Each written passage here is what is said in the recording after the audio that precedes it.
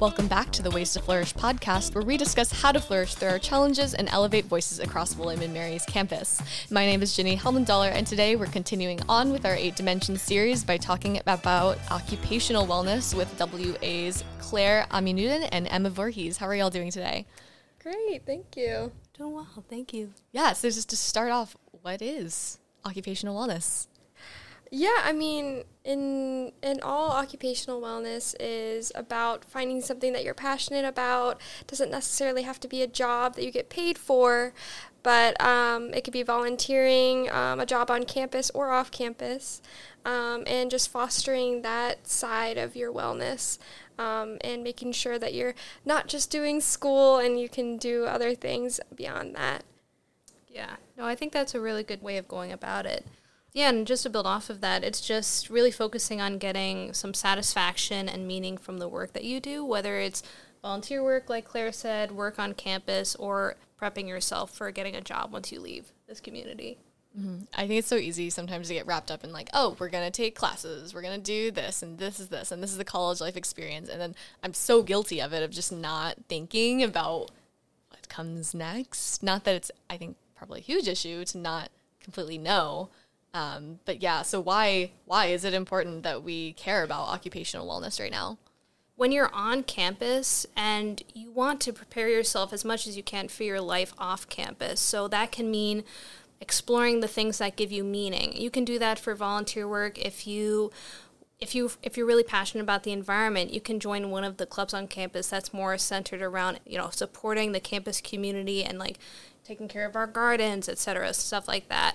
But again, finding the things that you enjoy and that you find meaning for and you can see yourself doing long term is something you can do right now, so you won't feel as lost when you leave this campus community. And fortunately, we have a lot of resources on campus.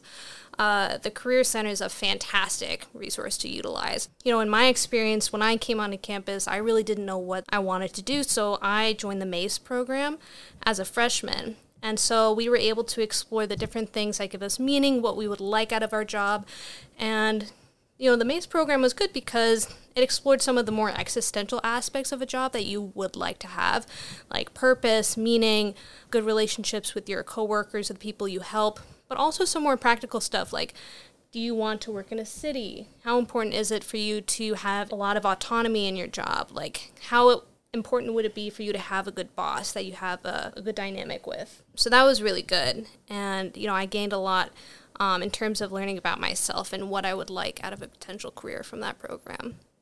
Yeah, I think that was beautifully said. I think in all, it's just about, Dr. Kelly Crace talks about this a lot, like finding something meaningful that you do each day can foster flourishing and happiness.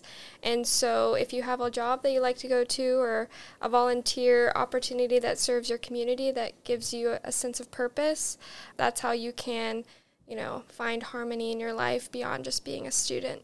Yeah, and last season of this podcast, we had the opportunity to talk to Kelly O'Shaughnessy from the Career Center, and she talked a little bit more about the MACE program. So that's a really great resource here on campus. So how do we care about our occupational wellness? Like, if we don't even know what we want to do in life, and like I know you talked about so far, like, oh, you can volunteer, you can do this, but like, I guess thinking a little bit more just about like things we could do to nurture that aspect of wellness, and also talking about occupational wellness once you leave school. Like once you have a job, how do you care about your occupational wellness? Yeah, I think on campus, it's about getting involved in things that you like. And so even if talking beyond an actual job or volunteering, William & Mary has a lot of student organizations that are catering to specific ideas or hobbies and things like that. And so if you join one of those, you might be able to meet people. I think a lot of it starts with networking, meeting people in different settings and finding out what people do, and maybe that might interest you. And I think beyond William & Mary, once you graduate and get a job, like similar to what Emma was saying about autonomy and having self-agency, I think really always evaluating, is this something that I'm passionate about? Is this job giving me purpose? And sometimes you don't always have the initial option to choose your most favorite job, but I think having that goal of working towards something in life that you find purpose and meaning in is really important to be a happy person in your job. So yeah. And then just kind of go off of that a little bit, but just to like use like a specific experience I've had, but just joining the Wellness Ambassador program has been incredible for my occupational wellness because, you know, I saw the advertisement on the Student Happenings email list, and I kind of applied on a whim because I saw the job responsibilities and I was really interested. I knew I was, curious about learning more about the psychology field, but I wanted to delve deeper into the aspects of psychology that don't necessarily involve, one-on-one therapy. I wanted to see how broad the field could be. And so being in this this occupation here on campus has been amazing because I'm like surrounded by all of these incredible people who share my values and share my interests. And I've been able to see, what I can do with my interests in a wellness setting on a college campus. And so that's really opened my mind to this as a potential career option for me, which has been really beneficial. And then one other thing that you can do to explore your occupational wellness or cater to it is build a relationship with your advisor and your professors. The people who you really feel the most connected to during your classes can really provide a lot of insight about how they got into their career field, what they've seen other people with the same interests do. They can provide excellent recommendation letters later on if you decide to go to grad school or if you apply to a job. There's so much that you can learn from the people around you, specifically the ones that are meant to advise you. So I would definitely recommend taking advantage of those opportunities as well. Yeah, and of course, the 8 dimensions of wellness all go together, but I think the occupational wellness bit especially fits in well with, like, of course, your mental and emotional well-being, your spiritual well-being, that you're seeking meaning in your career. Mm-hmm. What could happen if we maybe neglect our occupational wellness? Because I think that could be an easy one to overlook. Stress city. Yeah, definitely leads to stress. Yeah, for me personally, we talk about volunteering, but a lot of us don't have necessarily the privilege to just volunteer and not have savings or money that you need to spend on rent and groceries and things like that. And so it goes into also the financial aspect of the 8 dimensions of wellness. And for me personally, I know that if I don't have savings or things like that and feel financially independent, it causes me a lot of anxiety. Definitely the Career Center is a great place to go to if you feel like you need to improve that aspect of your life or need help preparing for an interview. My advisor at the Career Center can look at my resume and help me cater that towards a specific job that I'm applying for. So William & Mary definitely has a lot of resources to help you alleviate those anxieties if you feel like your occupational wellness isn't getting the attention it needs in your life at that time. And just like time management is going to be really important when it comes to taking care of your occupational wellness, especially if you're looking for an internship over the summer, because depending on what major you are, I know for some business majors, internships for them open up a full year before the internship would even start. So I have a brother who's in the business school at a different college, and he started applying for internships about a month ago. So being able to like really keep on track and like really familiarize yourself with those different application schedules, and then again utilizing the Career Center's resources to go over your resume. You can also do their interview workshops. Those are very helpful as well. They also have a professional development academy that I've been a part of 2 separate times, and they've been really beneficial for learning interview skills, how to build your resume, how to communicate with professionals. But that's a really excellent resource to take advantage of. And I believe those are, in my experience, those have been over winter break.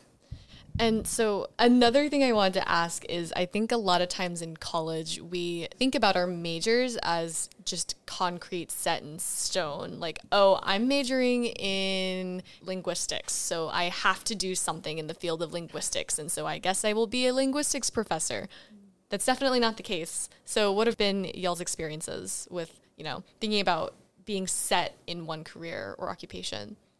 I mean, personally, from my experience as a pre-med student, I think a lot of people think that they have to major in a science to go to med school, and that is a total myth. Graduate schools or jobs, they want to see you do something that you're passionate about.